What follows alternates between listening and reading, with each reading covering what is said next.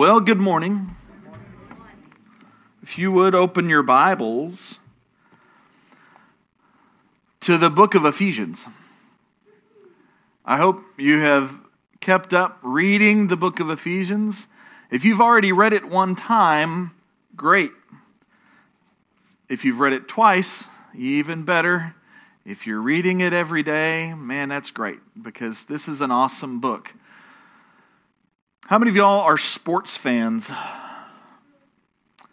I don't know that I can honestly call myself a sports fan, much of a sports fan anymore. I don't have a lot of time for sports. We don't make a lot of time for sports.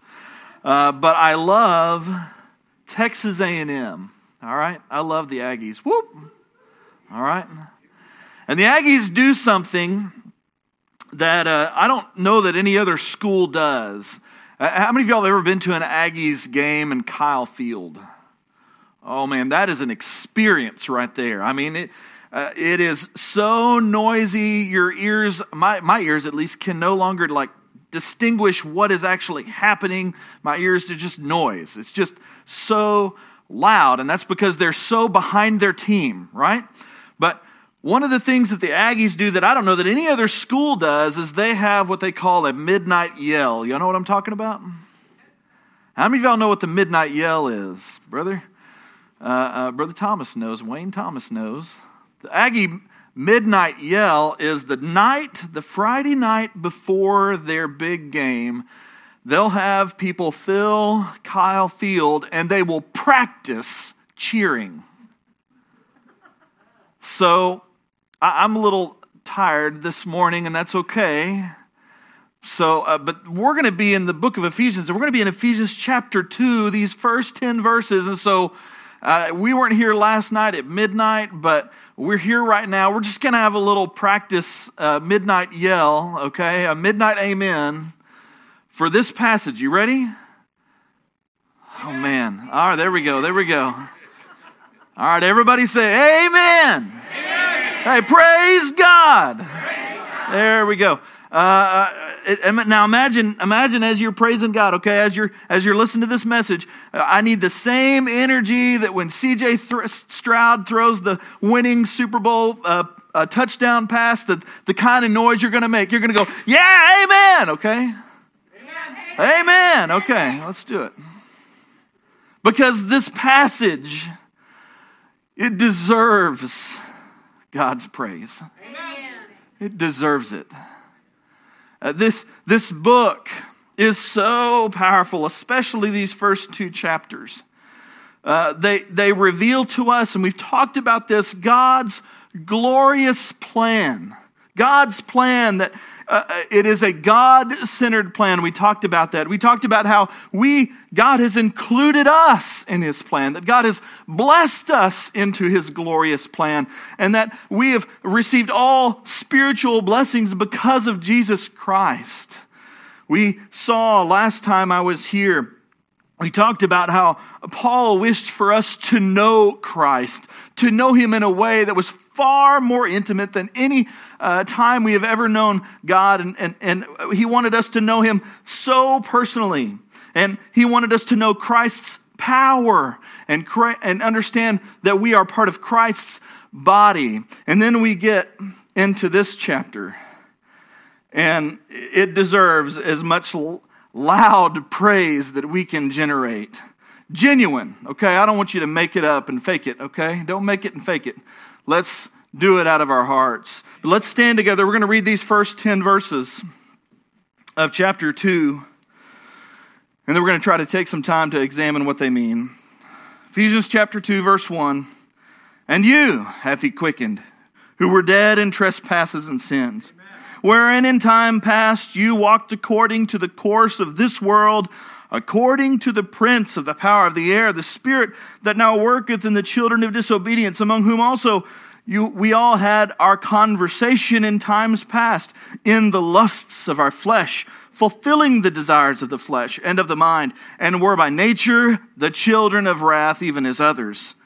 But God, who is rich in mercy, For his great love wherewith he loved us, even when we were dead in sins, hath quickened us together with Christ. By grace you are saved, and hath raised us up together, and made us to sit together in heavenly places in Christ Jesus, that in the ages to come he might show the exceeding riches of his grace in his kindness toward us through Christ Jesus. For by grace are you saved through faith, and that not of yourselves, it is the gift of God. Not of works, lest any man should boast. For we are his workmanship, created in Christ Jesus unto good works, which God hath before ordained, that we should walk in them. Father, we praise you for your word. We praise you for this passage. And God, I praise you for all the help you can give me this morning to preach this with power and conviction, and in such a way, with such clarity, Lord, that it will just shine off the page for us, and it will show us what wonderful joy and identity we have in you. And God, I pray you just would help us to grow according to this word. Help us to just for it to burn in our hearts, and that we will respond according to your word. We love you and we praise you. In Christ's name, amen. You may be seated. We're going to look at this passage, and we're going to break it down in three different ways. First, it's going to be past, then we're going to talk about present, and then we're going to talk about future. And I think that exists in this passage. I believe it does. I see it when I read it. And first thing we're going to see is the past. These first three verses describe for the believer, because Paul is writing to this church here in Ephesians, he's writing to believers, and I think most of the people who are in this church this morning are believers. You're members of this church. If you're and if you're a member of this church, you should be a believer at least. And so this is for you, okay? And he describes our past. He says, you who were dead in trespasses and sins. The first thing we see about our past is that we were dead. We were dead. We were completely dead to any kind of, and we're talking about spiritual death. Whenever we're born into this world. All of us who are here today have been born of water, like in John chapter 3. We've been born of the flesh. We have a living body. But of course, God has, like in Genesis chapter 2, breathed into us the breath of life. We have an eternal soul. And so we have a spiritual life. But at some point, very early in our development, we understand the difference between right and wrong. We understand sin. We understand the penalty of sin, that there's consequences. And we find ourselves spiritually dead. Now, I've never done this before, and I will never do it, I don't think. But if you've ever been to a funeral and there's an open casket, imagine if you took a pin and you poked that body. Do you think it would respond the same way it would respond if you poked yourself? No. For a little while, I had a medication I had to take I had to give myself injections. Can I tell you there's nothing more unnatural than poking yourself with a needle? It's awful. I only succeeded in doing it one time, and then I was happy to spend the $15 to go get the nurse to do it.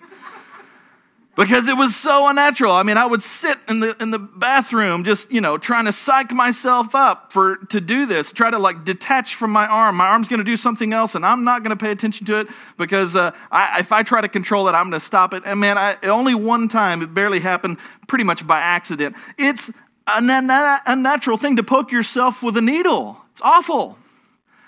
And when you get poked with a needle, you react, right? You jump, you try to stop that. That hurts.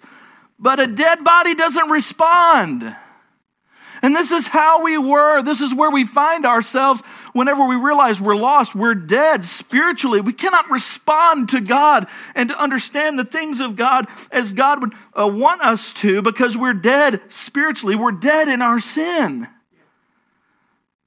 And then verse 2, he says, wherein in times past you walked. I want you to underline that word, walked. Okay, we're going to underline another walked in this passage because it bookends this whole passage. But we walked according to the course of this world. So we were dead, and we see that we're also disobedient to God. There may be some of you here today who have never trusted Christ. Or maybe you can remember into the past what it was like before you got saved, and you remember you didn't want to be obedient to God. You wanted to do your own thing. You wanted to define your own good, your own bad. You wanted to define your own pleasures and seek those on your own. And it leads to disobedience. We don't really like authority. Americans don't like authority. We like to be our own. We like to be independent. We like to be our own gods. The way of this world is disobedience to God.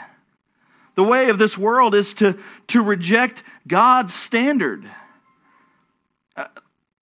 Look at this. Time past walked according to the course of this world. According, what does that word equal? Under the instruction of. Okay? If you're in a class, and my wife is a teacher, and whenever she teaches her class, she gives them instruction, and they will behave according to her instruction if they're working in obedience, okay, towards her. It's describing for us our previous situation where instead of walking according to God's will, we walked according to the course of this world, according to the prince of the power of the air, the spirit that now worketh in the children of disobedience. Listen, we're not only disobedient, we're controlled by evil entities, controlled by the devil. The prince of the power of the air. Y'all know who that is. That's the devil. And it's referenced just in the previous passage where it talks about Jesus and his power. And it talks about that he is far above all principality and power and might and dominion and every name that is named, not only in this world, but also in that which is to come. Christ is over all these powers. But whenever we were lost, we lived according to this power. And we lived according to its will. We were controlled by evil entities. Then we see even further how depraved we are. In verse 3, among whom also you had your conversations in time past in the lusts of our flesh. He's not describing a pretty picture here.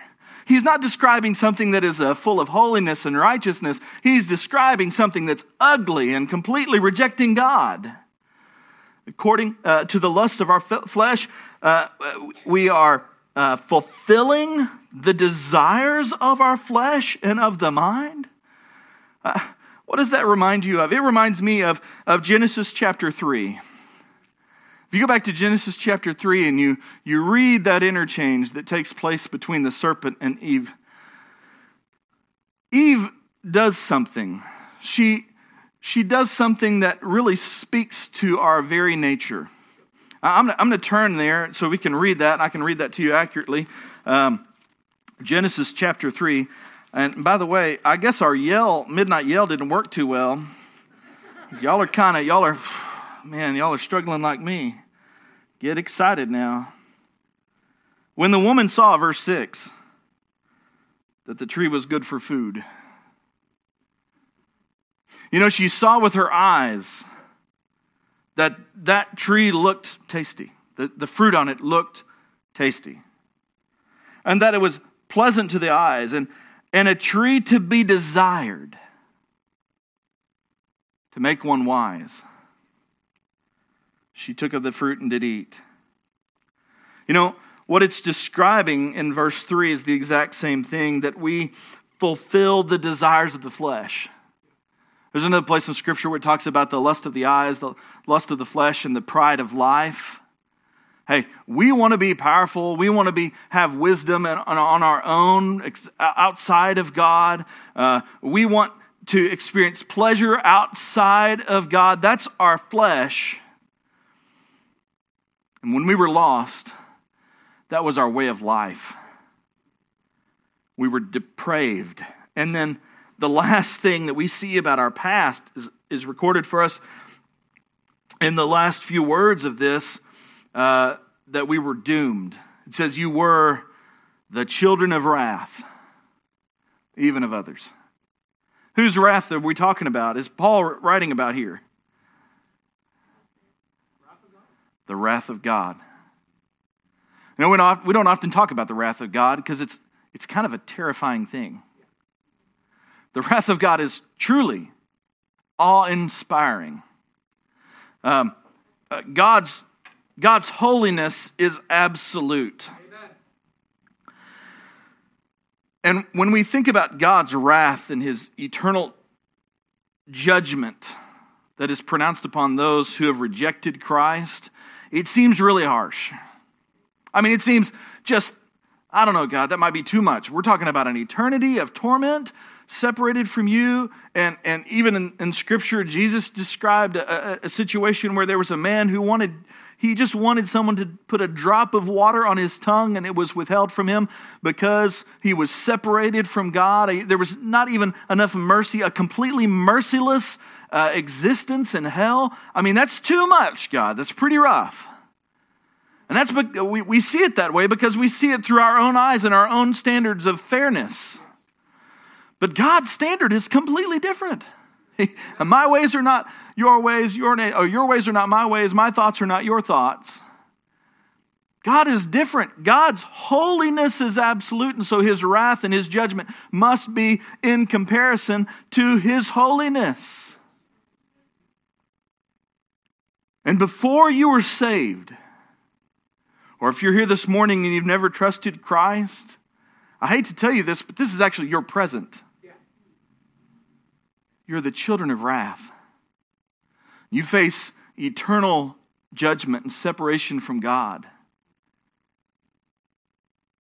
Now, just imagine with me for a moment that you're in that state again.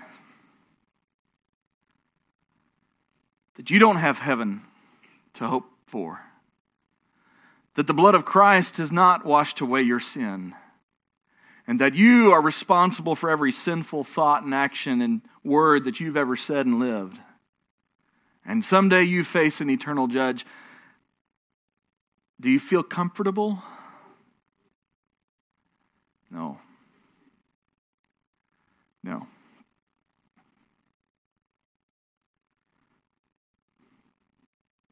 Two of the sweetest words in Scripture, though, begins verse 4. But God. Amen. But God. He describes, for those of us who've trusted in Christ, our present situation. But God, who is rich in mercy, Amen. For his great love, wherewith he hath loved us. Did you know that God's work for us is that he has loved us? Think about I want you to connect the dirtiness of our sin with the love of God. It's easy for us to pick out each other's faults if we look for them. It's really easy. It's even easier to pick out your own if you're honest with yourself. And when you focus on those things, it's easy to hate and to let anger fester and bitterness. It's easy for you to realize what judgment you deserve. But God, when he looks at you, he doesn't see only that. He sees his love for you. God loves you with a great love. God, who is rich in mercy, and for his great love wherewith he loved us. He loved you. Not only did he love you, he's quickened you even when you were dead.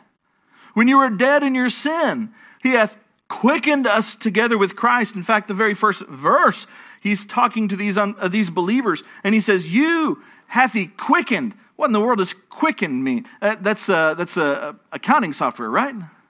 Yeah, quicken. No, what does it mean? It means to make alive. We were previously dead, without hope, without any destination of hope and joy and peace. No, our destination was eternal judgment. We were the children of wrath. And then, because he loves you, because of his rich mercy, because of his kindness that he shows towards us, he's made you alive. Oh man, midnight yell, come on. Wake up. He's made us alive. He's quickened us. And not only that, how has he done it? You you were dead in sins, hath quickened us. And then he uses this word 3 times, together. It means together here, right? We're together. Are we together right now? Yeah, we're together. I'm here, you're here. We're together. Is he talking about us? Yeah, he is talking about us. Is that all he's talking about? No. Because he's not finished with just saying he's quickened us together. He said he has quickened us together with Christ. Amen. Listen, when Jesus died on the cross, when he shed his blood for you, and when God raised him the 3rd day, what was offered to you was not just a wiping clean of your eternal slate. It was not just the opportunity to attend and be there in heaven. What was offered to you is what is offered to Christ. Now, where is Christ? Well, it goes on a little further. Even when we were dead in sins, verse 5, hath quickened us together with Christ. By grace are you saved. And hath raised us up together. So now not only are we put together with Christ, we're exalted together with Christ and hath made us to sit together with Christ in heavenly places in Christ Jesus. Where is Christ right now? He is seated. He's seated. You know why he's seated? Because his work is finished. And there's no more that needs to be done to assure your salvation and his eternal glory. But he is seated where? At the right hand, in the position of power, next to God the Father, at the throne. Listen, when we're seated and we're exalted with him. When God looks, someday you are going to face judgment. It's just a fact of eternity that all of us someday are going to stand before the living God, your maker, and we're going to give an account for our life. And in that time, if you have trusted in Jesus Christ, guess what he's going to see? He's going to see Jesus. Amen. He's going to see he's going to see Christ's righteousness. He's going to see Christ's holiness. He's going to see the blood of Jesus Christ having washed away all of your sin. And now you have an inheritance with Christ. Amen. We are quickened. We're made alive with him. He's exalted us. I have some words down here. He has co-enlivened us. When he raised Christ, he raised you to life. He has co-raised us, exalted us with Christ. He has co-seated us with Christ in the heavenlies. He has exalted us in such wonderful ways. And why? Why did he do this? Well, it tells us in these few verses, verse 4 through 9, because of his rich mercy, because of his great love, that in the ages to come he might show the exceeding riches of his grace, his rich grace, and the kindness toward us through Christ Jesus. Listen, the only reason why we are made alive in Christ isn't because of anything we've done. It's because everything that God has done. There were 3 friends who went to heaven. They died together in a car crash. One was a doctor, one was a teacher, and one was a janitor. And when they got to the gates, they were given a questionnaire, which was surprising to them. And on that questionnaire, there was a really, kind of a probing question they never considered before. And one of the question it said was, it says, when you were in the casket, friends and family are mourning over you, what would you like to hear them say about you? And the doctor, took him just a short moment, and he immediately responds. He says, man, I would love to hear my family and my friends talk about how I was one of just the greatest doctors, and I was such a great man. And the teacher, he had a quick answer too. Certainly that answer he heard from the doctor helped him. And he said, I would love for everyone to understand that I was a great teacher and to talk about the impact I made on children's lives and how I poured myself into them and that I made a huge difference for the people of tomorrow. And the last guy thought for a little longer, and he goes, you know what I'd like to hear them say? Hey, he's still alive. Listen, we're alive in Christ. That ought to mean something to you. Alive for a different life than the one we're probably living. This is a life-changing reality. Let's look at the future for those who haven't yet believed, and for those of us who have believed. For those who haven't yet believed, I've skipped a verse 8. For by grace are you saved through faith. And I'm going to skip that a little bit in the middle there and just finish. It is the gift of God. We'll get back to that a little bit. This morning, if you're here and you've never trusted Christ, or maybe if you're here and you have some kind of you've been going to church most of your life and you have some kind of idea that maybe you got saved sometime, but you're not really sure. 1 John 5:13 says that you can know. John wrote these things. He said, I wrote these things that you may know that you have eternal life.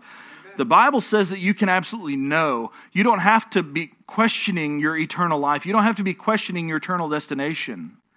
And so if you're here this morning and you're not completely certain of where your salvation is and what your situation is, let me encourage you. For by grace, that's God's part. Anybody want to define grace for me? Unmerited favor. Yes. Unmerited favor.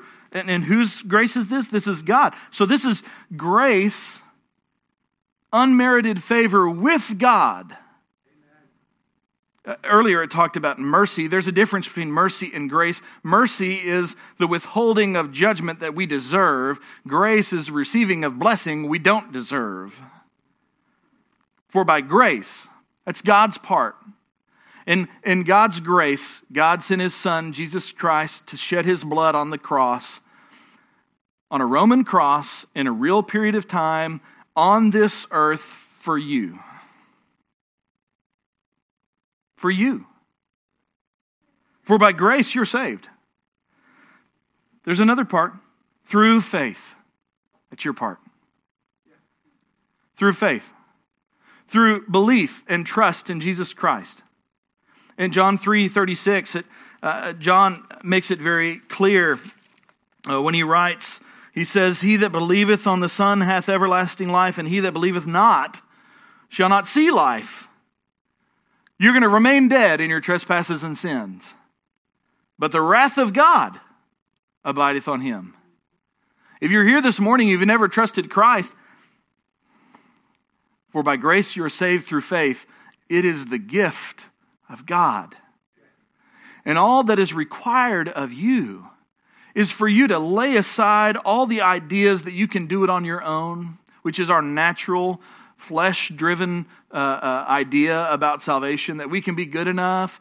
And the devil wants you to believe that hook, line, and sinker. I mean, he wants you to buy into I got to buy my way into heaven. I got to go to church. I got to give the most in the offering. I should serve the most fervently. People ought to be able to see how great I am and how much I love God, and that will save me. But none of that will save you. Not even a little bit. He won't even buy for you a drop of water on your tongue in hell. If you want to get saved, it is by grace, through belief in Jesus Christ, trusting in His eternal sacrifice for your sin. He has risen life that is now going to be your inheritance. And just trusting in Him. Not just in assent to the facts. I don't want to belabor this too much, but I need you to understand this is not just acceptance of facts. This is not just saying, okay, I believe that happened, and I believe that this is what He intended, and so I believe that if I believe that I'll get saved. No, we're talking about you're in an airplane, and the airplane's going to crash, and there's one parachute, and the only hope you have is to put on Jesus Christ, jump out of the plane, and any other hope you have in that plane, and pull the cord and trust completely in Christ. We're talking about trust, belief, true living faith that is acted out in the way we posture our hearts towards God. It is by grace that you're saved through faith, not of yourselves. It is a gift. And praise God, it's a gift. Because there's no way I could earn it. There's no way. I would fail miserably at earning God's gift. But He just offers it to you freely. And if you're here this morning and you've never trusted or you're uncertain, listen, you trusting Christ this morning will not undo anything that happened in the past, but it will make you sure about what is going to happen in the future. For by grace you are saved through faith, and that not of yourselves. Verse 9, not of works.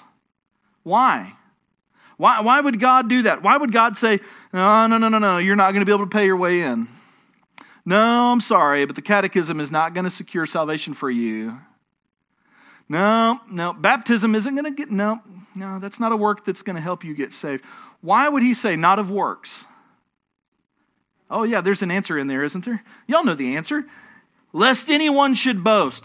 You know what God does not want?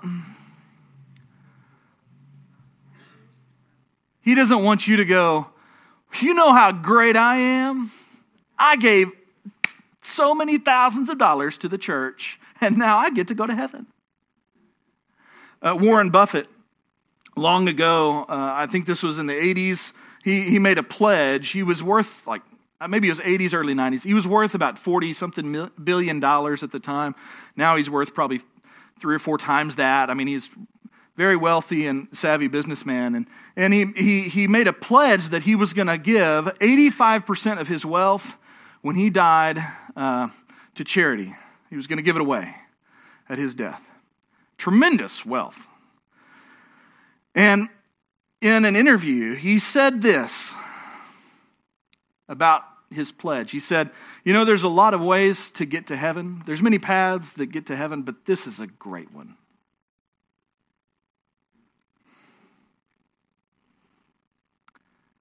$40 billion isn't going to buy your way into heaven. It can't buy the righteousness of God. You can't buy God's holiness. It is absolute and infinite, and you don't have the money to pay it. So, and it's God. By the way, God is the one who deserves all glory.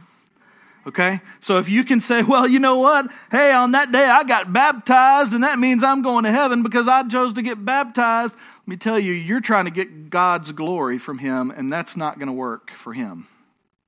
Lest any man should boast. And then this last few verses, this is really the future, or the last verse is the future for us believers.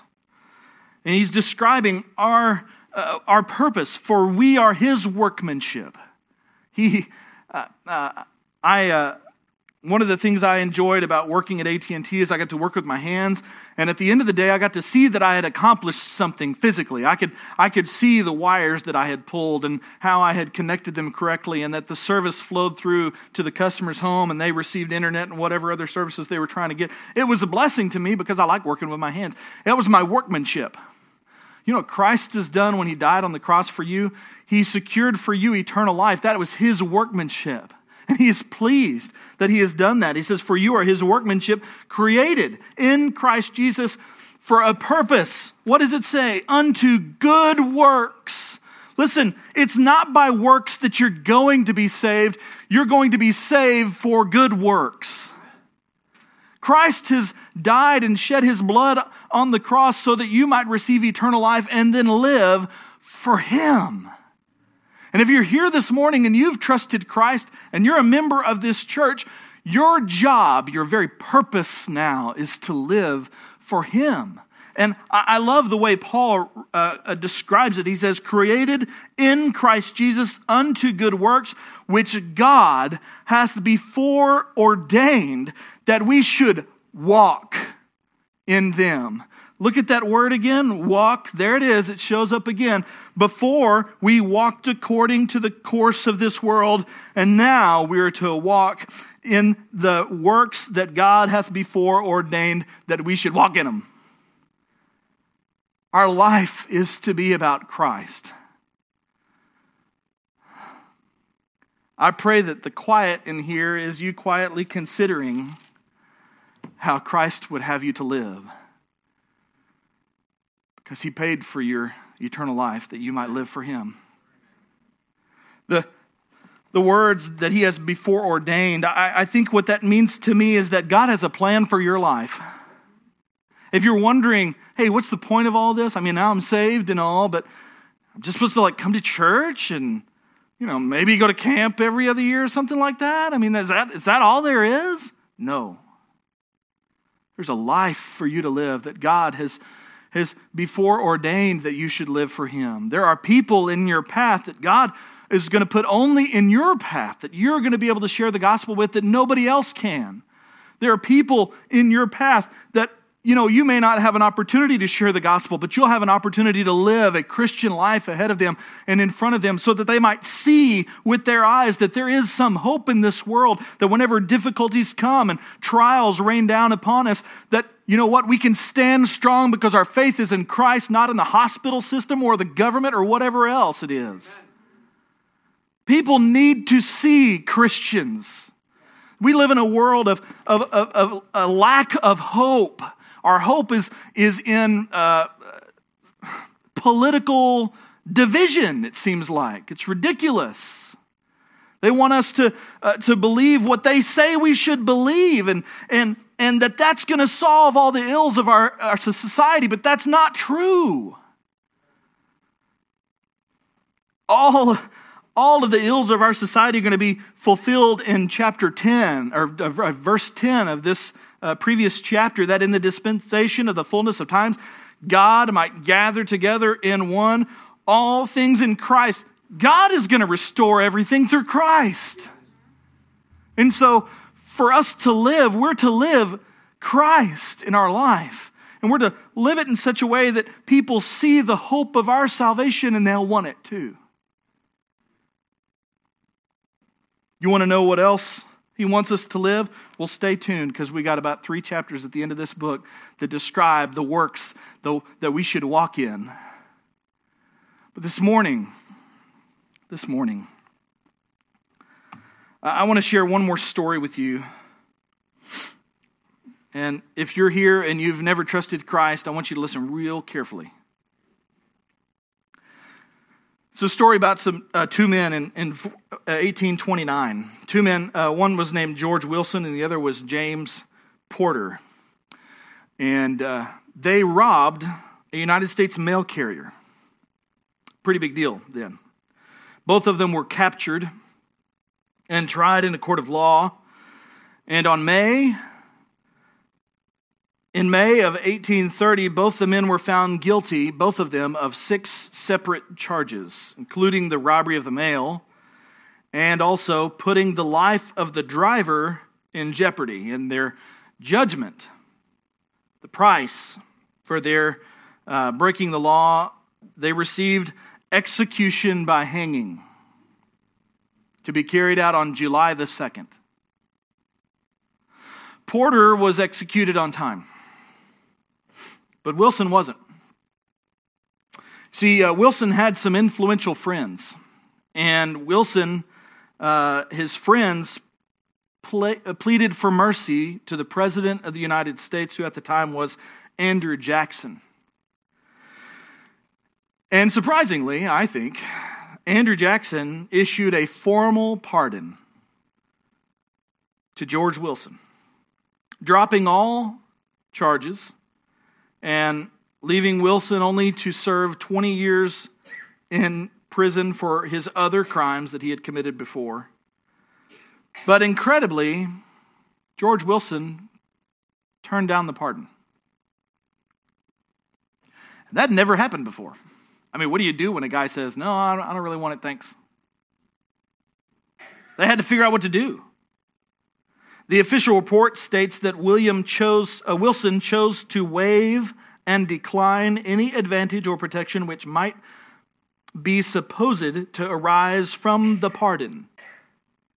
Wilson also stated that he had nothing to say and did not wish in any manner to avail himself in order to avoid sentence. This is such a big deal, it went before the U.S. Supreme Court. And they finally, after deliberation, they determined that the court, listen to this, the court cannot give the prisoner the benefit of the pardon unless he claims the benefit of it. It is a grant to him. It is his property, and he may accept it or not as he pleases. Chief Justice John Marshall at the time wrote this. He said, "A pardon is an act of grace, proceeding from the power entrusted with the execution of the laws, but delivery is not completed without acceptance. It may then be rejected by the person to whom it is tendered, and we have no power in a court to force it upon him." I hope I've made this clear. If you've never trusted Christ this morning, I hope I've made this clear. But this pardon of sin, payment of sin, it belongs to you. Christ has delivered this into the hands of every person. Amen. And he begs you to accept it. Jesus said in the book of Luke, he said, I came to seek the lost. To seek and to save the lost. And if you've never trusted Christ, you're lost. And this pardon is in your hands. But the court of God will not force this pardon upon you. You must accept it. Let's stand together.